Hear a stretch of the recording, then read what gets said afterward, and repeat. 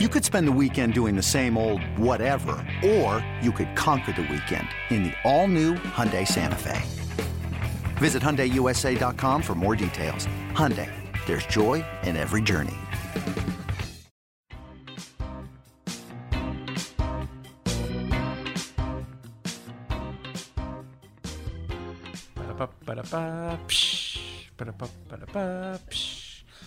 Hi, and welcome back to the Yankees Magazine podcast. I'm Hillary Georgie, and once again, I'm joined by my fellow editors, Nathan Macaborski. Hello. And John Schwartz. Hello. So we just finished signing off on the May issue of Yankees Magazine, but while we're still in April, I really wanted to talk about a story John wrote about Jacoby Ellsbury and his Native American roots. And I'll start by reading just a couple paragraphs from that story from the April issue, which is called In His Blood. The sun rises hot and high over the long desert road, our cruise control set at a brisk 90 miles per hour. We're 2 hours west of Phoenix, 2 hours north of Mexico, and about an hour east of our destination, but we might as well be a few days from anywhere. Cars blow past at an easy 100, leaving our Hyundai SUV rumbling in the aftermath. The southwestern state is no stranger to baseball. Every February, it welcomes 15 major league teams for spring training, plus there's the Arizona Fall League action, minor league games, and the Diamondbacks home slate. For certain people, a baseball trip to Arizona is part of something larger, maybe a visit to the Grand Canyon or Sedona. Rarely does it lead here, though. We're going where the story isn't, or at the very least, where it isn't anymore. The small town of Parker, Arizona isn't where Jacoby Ellsbury was born, and it's not where he developed his love of baseball and other sports. It's not where he was discovered and subsequently drafted by the Red Sox. But this checkerboard community of Native American and non-tribal land lives deep within him, a crucial piece of his origin story. And in a way that straddles the line between comfortable and not, it continues to tell the story of America as a whole. John, first of all, where did the idea for this story come from, and how did it evolve as you dove deeper into Native American culture? Well, it's kind of funny. It evolved from my looking for a way to get on the road in the winter somewhere away from the stadium to find a story. I knew that Jacoby Ellsbury had the Native American roots, although I don't think I knew the full story. I knew that he had a camp in Arizona in January. And the funny thing is, what started just from that point then turned into a total snowball of other stories on top of it. So his camp is in Scottsdale, and I found out that he actually spent some time in this town, Parker, Arizona. And then I found out that's only about 3 hours from Phoenix, and maybe it would be fun to drive out there. And I started calling around to different places there, seeing how I could visit. And I started doing some research on this town and this tribe, the Colorado River Indian tribes. And I found out that their flag was designed by Margie McCabe, who is Jacoby Ellsbury's mother. And so I started making some more phone calls to different places to see if anyone might have anything to tell me. And the moment that I really decided I had to do this story was I literally was just calling phone numbers for departments of the Crit tribe and the Parker City Council, all these things. And one number that I called, I get a voicemail, and it's, hi, you've reached Esther McCabe. And in my head, I was like, okay, another McCabe. This whole family seems to be all over the place. I would find out when I got out there that was just the tip of the iceberg.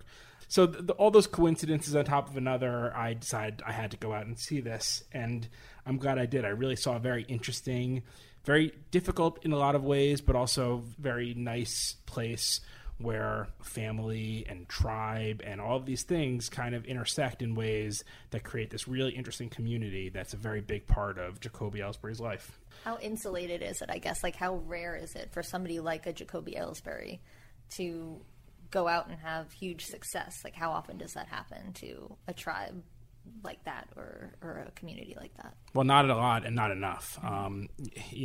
They talk about, when you're out there, they talk about Phoenix as though it's kind of another world in a lot of ways. It's a place where, a lot of the people I spoke to out there, and I want to be very clear, I was out there for, a day. I don't claim to understand everything about them. A lot of them had never been to Phoenix, which is 3 hours away, less than that really. And a lot of them are it should be said, very happy about not having been out there. That's a different world to them. They don't want to go out there. It's kind of like nestled in this little spot along the river, which is, a couple, maybe 3-4 hours from Los Angeles, maybe 3 hours from Las Vegas, about 3 hours from Phoenix. But like I say in the story, it's very much its own place. John, what is Jacoby's connection exactly to this place? Because a lot of people know of him from Oregon, a guy who played college ball at Oregon State. So what exactly was the connection between Jacoby and Arizona? Jacoby only spent about 2 years there, but one thing I found is that, everyone kind of knew him and he was important to them, and different people that I spoke to had different stories about him. And, I kind of, at times when I was doing it, I was a little bit wondering, am I making more of this tie that he has to this place than is necessary? I mean, he only spent a few years there, what did it really mean? And then after I got through with it and I was speaking to him, he mentioned to me that his daughter, who was born during spring training this year, he gave her the middle name Parker. And that kind of let me in on the idea that obviously I wasn't creating a connection where there wasn't one. Clearly this place is pretty special to him. You've written about Jacoby before for Yankees Magazine. You did a cover story on him a couple years ago. So you've spoken to him here in the clubhouse numerous times. Did you see a different side of him when you were out there for the clinic, the camp that he holds for the kids out there? Other than the time that I had done the full story on Jacoby, I had really, and that was in 2014, I had interacted with him very little. So when we got out to Arizona, I was a little bit, nervous. He's quiet. He's very reserved in general. And the guy I saw out there couldn't have been more different. First off, when we met him beforehand to talk about it, he was very engaged about talking about his heritage and about, his goals for this camp and the issues in the community out there. With childhood obesity, it's getting them active, getting them outside, getting them moving, getting them playing sports. You can learn a lot from it, but at the same time, it's it'll make you feel better. It'll get your energy up, and they can just learn a lot. And yeah, they're doing something for their body that they don't even realize they're doing, having fun doing it. So that's the biggest thing. Issues like diabetes, issues like a incredibly high and sad suicide rate.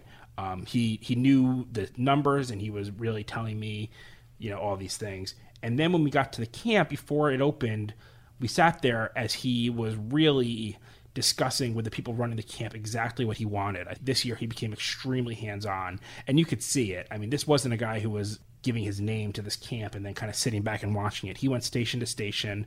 There were about 100 kids who were doing this, and it was all kids from different reservations, around the area, including some from Parker. About 20 kids came out from Parker. And he was interacting with all of them. He was chatty, he was funny, he was emotional, and he was really loving the experience that he was getting of doing this. This is not something that he keeps on his portfolio of ways to look good. This is clearly something that is deep within him. This is the sixth camp. It's the one day I look forward to all year. And, I love seeing the smiles on their faces. I just look forward to it. It's making an impact on young kids' lives, and it's really to get them moving, to get them active. So to get back to really what your question was, I did see a different side of him. I don't think there would be any way not to see a different side of him. This was literally the most, literally and figuratively, at home I've ever seen Jacoby. In general, in the past, Native American stories have not been told in the ways that they should have been, or have been brushed over. So how do you feel about telling the story, and how did Jacoby and the rest of the Native American tribe that you were in touch with feel about telling this story? I mean, it was a concern for sure, and I think I can't say enough about how open and welcoming everyone was to me. It is a very insular community, and they wouldn't talk to me until I wrote official permission letters to the head of the tribe and things like that. A lot of the stuff they told me they had to keep, embargoed off the record for a while until they got permission to actually have it all printed. They had to actually have a tribal council meeting to discuss our recording them talking about the tribe. So that part was difficult, but they couldn't have been more helpful. And when I say helpful, I'm not just talking about, the wonderful things that, family life is like out there. They were really giving me, the hardships. And a lot of it is our country's history. And a lot of it is also just, a function of how these particular people and this particular land happens to work. But I think it was important to everyone we spoke to that, even though we were just kind of dropping in for a little while, they wanted us to get as real a picture as possible, the good and the bad of what life is like out there and the way the community works and the way the community integrates. And I couldn't have gotten this just by, searching the internet or by making some phone calls. I was really happy to see how it all goes out there. When you pitched this story for the magazine. Did you ever expect it to take the turns that it did? I didn't expect it to take the turns it did until literally I was writing it. Another funny thing is that I remember I was going on Facebook because I wanted to find some pictures of the camp itself because I wanted to confirm one fact. And I found, some group's Facebook page that had pictures from the event. And the first comment there was this guy named Aaron Holt. And the comment is, "Oh, Jacoby Ellsbury, I played ball with him when you lived in Parker. How cool." And so I'm just like, okay, let's see what this is about. And I, Facebook messaged him and was like, hey, let's chat. And he was excited to talk. He still lives in Parker. This all means the world to him. He was able to tell me all these stories about Jacoby as a kid. He was able to send me pictures of Jacoby as a kid. And all these things kind of just kept coming together. And it was really one thing on top of another. This very quickly stopped being a story about Yankees player runs camp for foundation and started being, what I was happy to find was a deeper look into where this guy comes from, who he is, and what that tells us about him and this place where he came from. For the kids who took part in this camp, what did you kind of sense was the takeaway for them? I mean, was this a camp that was about honing skills? Was there a broader takeaway from this? I mean, the skill levels in this camp are very, very different. I don't think that's the reason they're there. And it made me think a lot about, the idea of tribalism. So you're at this camp and you have kids from all different tribes all over the place. And they don't, sure, there were 20 of them from Crit, from Parker.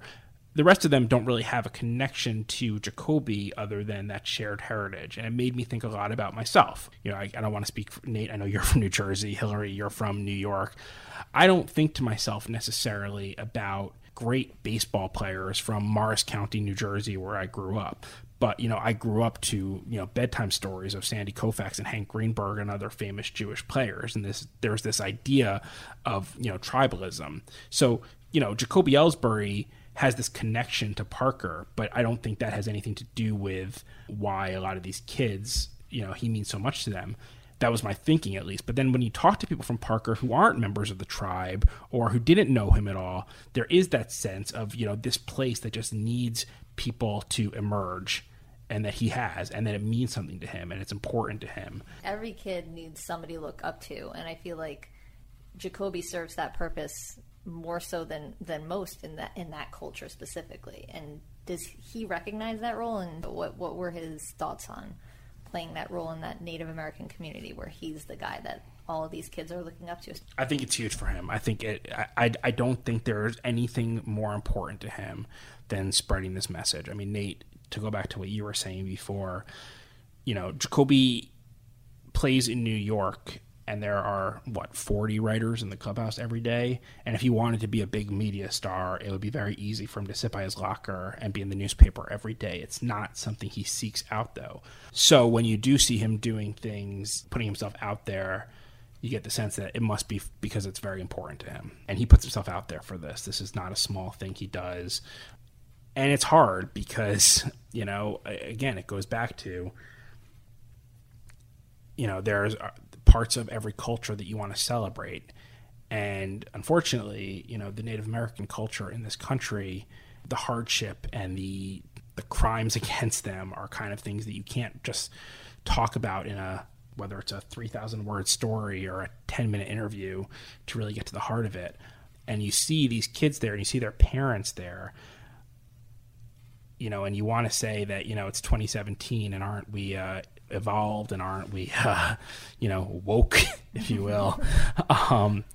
But it's hard. And there's a woman I spoke to who, her name is Sunny James, and her daughter went to the camp. And she was telling me all her daughter wants is to live on the reservation. And all that Sunny, wants for her daughter is not to live on the reservation. She wants to live in the city so that she can get opportunities and so that she can learn how to get off the reservation in a sense. She goes to school in Scottsdale, and the majority of the kids there are Anglo. And the reason why I put her in the school out there is because she has more opportunity to play better sports and to be in better programs and have better education. So it's a struggle for her because she's always trying to find herself as a Navajo person. And it's it's hard talking to them about this stuff. I can't imagine how hard it is living with this stuff. And so Sunny was just saying to me that, for those few hours when she was among all Native American kids at this camp with a Native American hero to them, it was hard not to feel a lot of pride on behalf of what Jacoby does and what he gives his name to, and how he represents the Yankees when he's doing that. Speaking for myself, I thought this story was really, really important and moving, and I thought you did a great job with it. And I think it's an important story to tell, and I'm glad that we could tell it in Yankees Magazine, to be honest. Agreed. So that's In His Blood in the April issue of Yankees Magazine. It can also be found at yankees.com/magazine. Very true. Check us out online, guys. That's a great segue, Nate. So, coming up, I interviewed one of these chefs at Yankee Stadium about what she's got cooking in the kitchens here. Then we all dive deeper into food here at the stadium, and we discuss my food feature coming out in the May issue. Plus, we all talk about what's exciting about this team this season. So stick around. There's more fun stuff coming your way.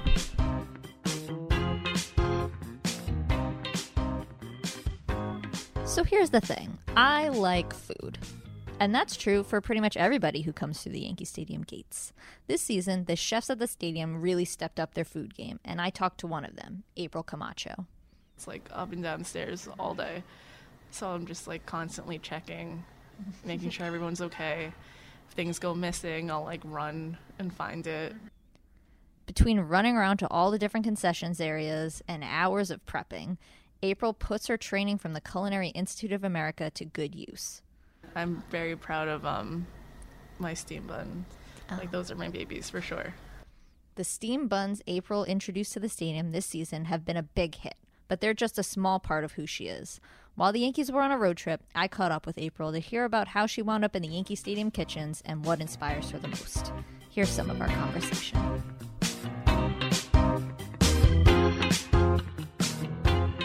But I help out with all the new concession areas, and I also do the Champions lounges. What brought you to the Yankees? Like, how did you come about this job? Because I worked restaurants in the city, I did catering, and I was a chef at a small wine bar, and I just needed a whole different setting. And I found it actually on LinkedIn, luckily enough, and it like became like a dream come true. That's awesome. Yeah. When did you become interested in cooking? I just knew that growing up, because I come from a really like culinary cooking family. Like, none of them are actually professional, but in in the Philippines, everyone just cooks at home, and a lot of our bonding is based off food, like food events, like cool. family gatherings, and like my mom cooks up like a huge meal, and that was that. And in high school, I did a culinary boot camp. What is involved in a culinary boot camp? It was like French Culinary Center, and they took like a bunch of high schoolers that are interested in cooking, and we did like the basics of like frying an egg, scrambled eggs, stuff like that. And I was like, I'm in love with this. Really? It was that? Like, they gave us chef coats and like our own knives, like a whole set for like $1,000. It was like a 10-week program. Do you still have those knives? Yeah. Nice. Right after high school, like, did you go to culinary school? No, I actually was studying marketing for a year. Oh, wow. Yeah, and then I was like, I don't like the regular setting, so I went to CIA after a year of business school. What do you like to cook? Like, what's your favorite thing to cook? If you had to pick something. Definitely, I love making tacos. And at the stadium, I'm very proud of my steam buns. The new one, yeah. The like Baos? Yeah. Like, those are my babies for sure. Tell like me, the bacon. Yeah, tell me about those. So I did a feature about the food in Yankee Stadium, which is coming out next month. And I talked to Matt, and he was raving about them. Yep. So tell me about those and how you like came up with the idea and why you wanted to do them. It's funny because as soon as I started last year, when I went around the stadium, I was like, you guys need to have steam buns at the stadium. And I was like asking Buffa and everything. And then they finally, in the off season, were like, when we were just coming up with ideas, I was like, why, like, I'm just gonna make it. So I just made the bacon one. Really, I just took the slab bacon that we have and I braised it in poison and beer for like a couple hours, put in a bun with like pickled carrots and lime cilantro cream, and I was like, it's got to be it. I mean, it was phenomenal. So I had like 3 of them. They were great. Thanks. What else do you do here at the stadium? Like, what else does your job entail? A lot of running. Okay. Like a lot of sprinting around the stadium because I have to like check on the new party decks that are on the 300 level all the way down to the terraces, and then when I have a free minute, I'll go down to the Champions Lounges, so it's like up and down the stairs all day. So I'm just like constantly checking, making sure everyone's okay.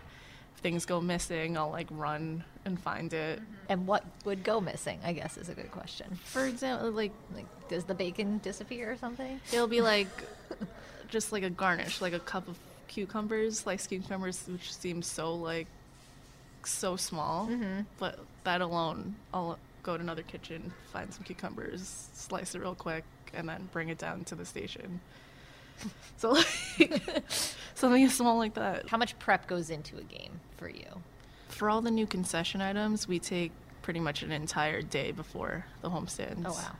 Of prepping. How early before a game do you get to the stadium to start the process of cooking and getting all the food ready for guests to come through? A 7 o'clock game, I'm in at 10. Oh, okay. Damn. Wow. Yeah, it's So a lot of all day of cooking. Yeah, it's a lot of mental and physical preparation. So what do you like to do outside the stadium, outside the kitchen? I'm a big music fan. Oh, really? Yeah. Do you play? Yeah, I was a total band geek in high school. Really? I played like every instrument. Wow. Yeah. So what was your go-to instrument? Clarinet. Clarinet. Yeah. Do you still play? Yeah. When did you start playing? When I was 10 years old. And yeah, and I'm also big in concerts too. Like I love going to concerts. Like if I could go every weekend, I would. Like I'm big on like music festivals, stuff like that. What draws you to music? I don't know, it's just like a whole different world. I connected to food a lot too, because just like reading music is kind of like reading a recipe. And then I don't know, like when you even like at the stadium, the fans alone like enjoying a single sport is like such unity, and so it is at a concert. Like everyone that likes the same band, they're all enjoying the same kind of music. It's just a fun thing. That's a great way to put it. Yeah. So how does cooking at a stadium compare to the other jobs that you held? It honestly, it ties it all together, because I've also worked in catering, and if I didn't have all those different experiences, like I never would have been able to adapt to this, because high volume to like there's the Legends restaurants, and the little lounges are like their own little restaurants. It's a mix of catering, restaurants, a la carte, all of that put together. But this is like the craziest job I've ever had, for sure. How do you feel about the different food trends that are going on? How do you recognize like the changes in the trends in food? It's very up and down because of social media, because people see it on Instagram one moment and then they go the next and they forget all about what's Whatever happening. it was, yeah. Like I saw the other day, I saw like did you see the spaghetti donut? Oh my god, yeah. Yeah. It looks gross. Yeah, it's totally weird, but people are lining up like crazy to it. So what's the best part about working here? Best part is probably just like looking into the crowd and just seeing the field every day is totally insane. Like I'm at Yankee Stadium, like that's so insane. like even while I'll be like just standing there totally stressed, and Yeah. if I just look out and I'm like, oh my god, it's baseball. Like It's pretty cool. Yeah, that's totally the best part.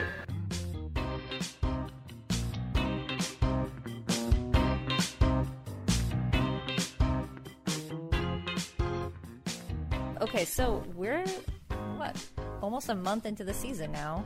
How about them Yankees, guys? How about them Yankees? They have been fun to watch.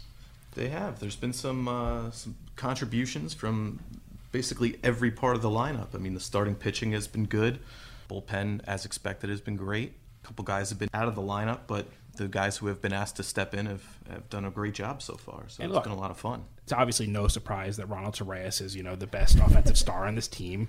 We could have predicted this before the season started. Honestly, we would be nowhere without Ronald Torreyes. Yeah. But it's pretty fun to watch. First off, I mean, it's always fun to watch the ball fly over the fence the way that it is right now for this team. Aaron Judge's batting practice sessions are about as fun as any baseball game I've ever been to. True story. I was walking onto the field for batting practice. Aaron Judge was taking swings, and he hit a ball so hard it literally stopped me in my tracks. And I was like, where did that ball even go? I watched it fly, and I didn't see it land. It was incredible. And then he just does it in the game. He does the same thing in the game. Not to get too far ahead of ourselves, I do think that the home run derby this year with Giancarlo Stanton and presumably Aaron Judge is going to be one of the greatest events ever. A lot of times you get caught up in the baseball of, watching the results and watching, kind of looking up from your computer screen when there's a crack of a bat and seeing what happened.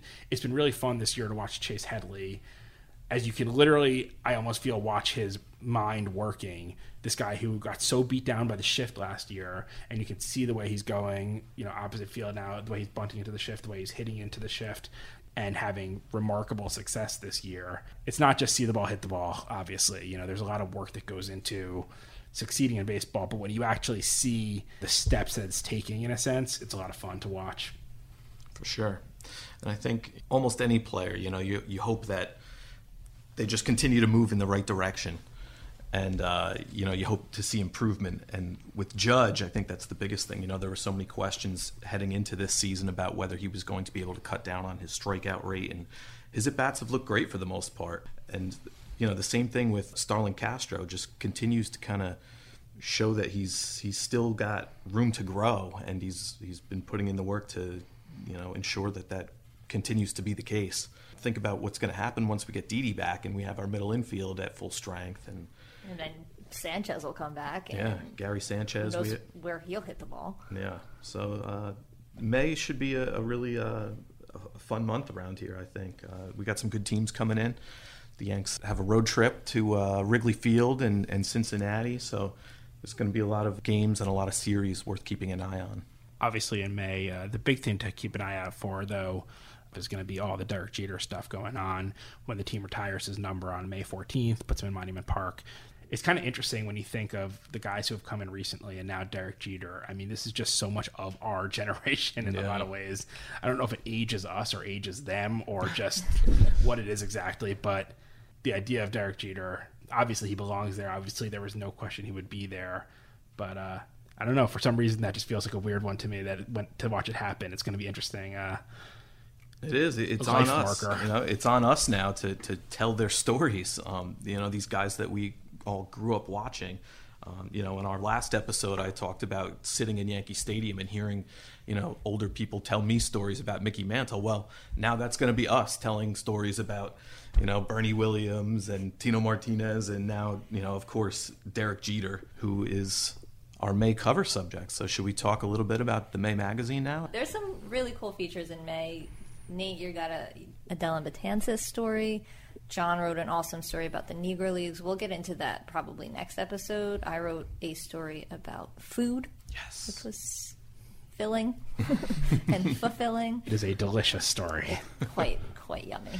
Do not read while hungry. Or do, please. Go and try all of the food that I ate. There's still some left over. I promise I didn't eat it all. Yeah, there's a lot of new food offerings here at the stadium this year.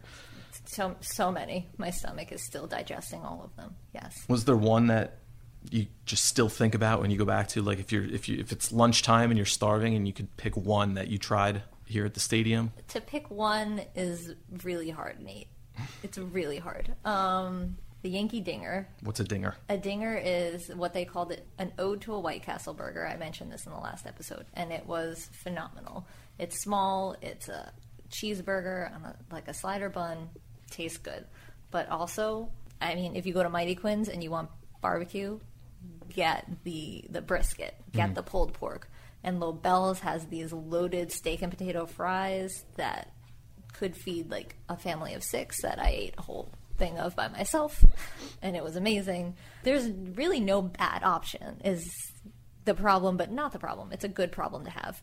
I seem to remember you talking about what might have been the best tangerine you ever had. Oh my God, I had an amazing tangerine. I'm not gonna lie to you. But listen, I don't really like citrus fruit. This is like a thing for me, guys. It's getting a little confessional, but I don't like citrus fruit very much. I don't eat a lot of it. I honestly wasn't excited to eat it. Because first of all, it's a tangerine. It's a tangerine, and second of all, I'd eaten like 16,000 things at that point. So I'm like, I don't want this, but I'm going to eat it anyway. And I could have eaten just the tangerines. There's going to be a Hillary Georgie inspired run on tangerines at the stadium next homestand. Get some stock in tangerines, everybody, because I'm going to buy all of them. They're really good. Just the fruit in general at the Melissa's Farmers Market. I feel like that it flies way under the radar, but like if you want a healthy snack at Yankee Stadium, go to the Farmers Market. Get a tangerine, or an apple, or a banana, whatever. But really the tangerine. Really the tangerines, honestly. Wow. Okay. Yeah, and a lot of these new food offerings are in kind of new spaces here at Yankee Stadium. They did some pretty heavy renovations this offseason. So, the first month of the season, we kind of had an opportunity to go out and explore. And the weather was okay the first month, but you can sort of envision, now that it's starting to warm up, like being out there in those terraces in center field. And we spent our off season working here in the stadium in a construction zone, and then you get to opening day, and opening day is always like kind of like an unveiling in a sense, and it's always fun and pretty, and you're back. But to see the stadium kind of looking as different as it did, to see the new spaces on opening day, and if you looked at those terraces, they were packed with people who clearly seemed to be enjoying themselves. I think if the idea was to get, social gathering spaces and give people a place to hang out during the game, it looked pretty effective. Like you said, when the weather gets nice, I think that's going to be the place to be. Mm-hmm, for sure. I had people texting me over the weekend like, oh, what's the deal with these new areas in the bleachers? I was like, go there. They're fun. That's where you want to be. And Nate, you were writing something for May. There's also the concert series that happens there. Oh, that's right. Fridays. That's right. What's the story with that? Yeah, so on not every Friday, but on certain Fridays, they have live music out there in the Master Pass Batter's Eye deck. Correct, yes. Yeah. Still familiarizing myself with all the names of these new spaces. But yeah, it's really cool. Like shortly after gates open, they have live music out there, and the concession stands are open. And again, one of those things where when you get a nice night and you're at Yankee Stadium, there's few better places to be in New York City. Yeah. And here's the thing. Nate is an expert guitarist, so I imagine he's going to get his booking agent working on getting him a gig out there. Expert is very... You throw that term around very loosely. But I am sure, an let's expert go podcaster. I'm expert at eating tangerines. That's about it. The citrus people are going to love you after this podcast. Everyone needs a niche. Sponsored by Citrus Fruits, Yankees Magazine podcast. Thanks again for joining us, everybody. Don't forget to subscribe to this podcast and rate us if you like us. Check us out online and follow us on social media. We are at Yanks Magazine. Also, we're online, Yankees.com/magazine, Yankees.com/podcast. Check us out. We're everywhere. Thanks for listening. Talk to you soon. Bye.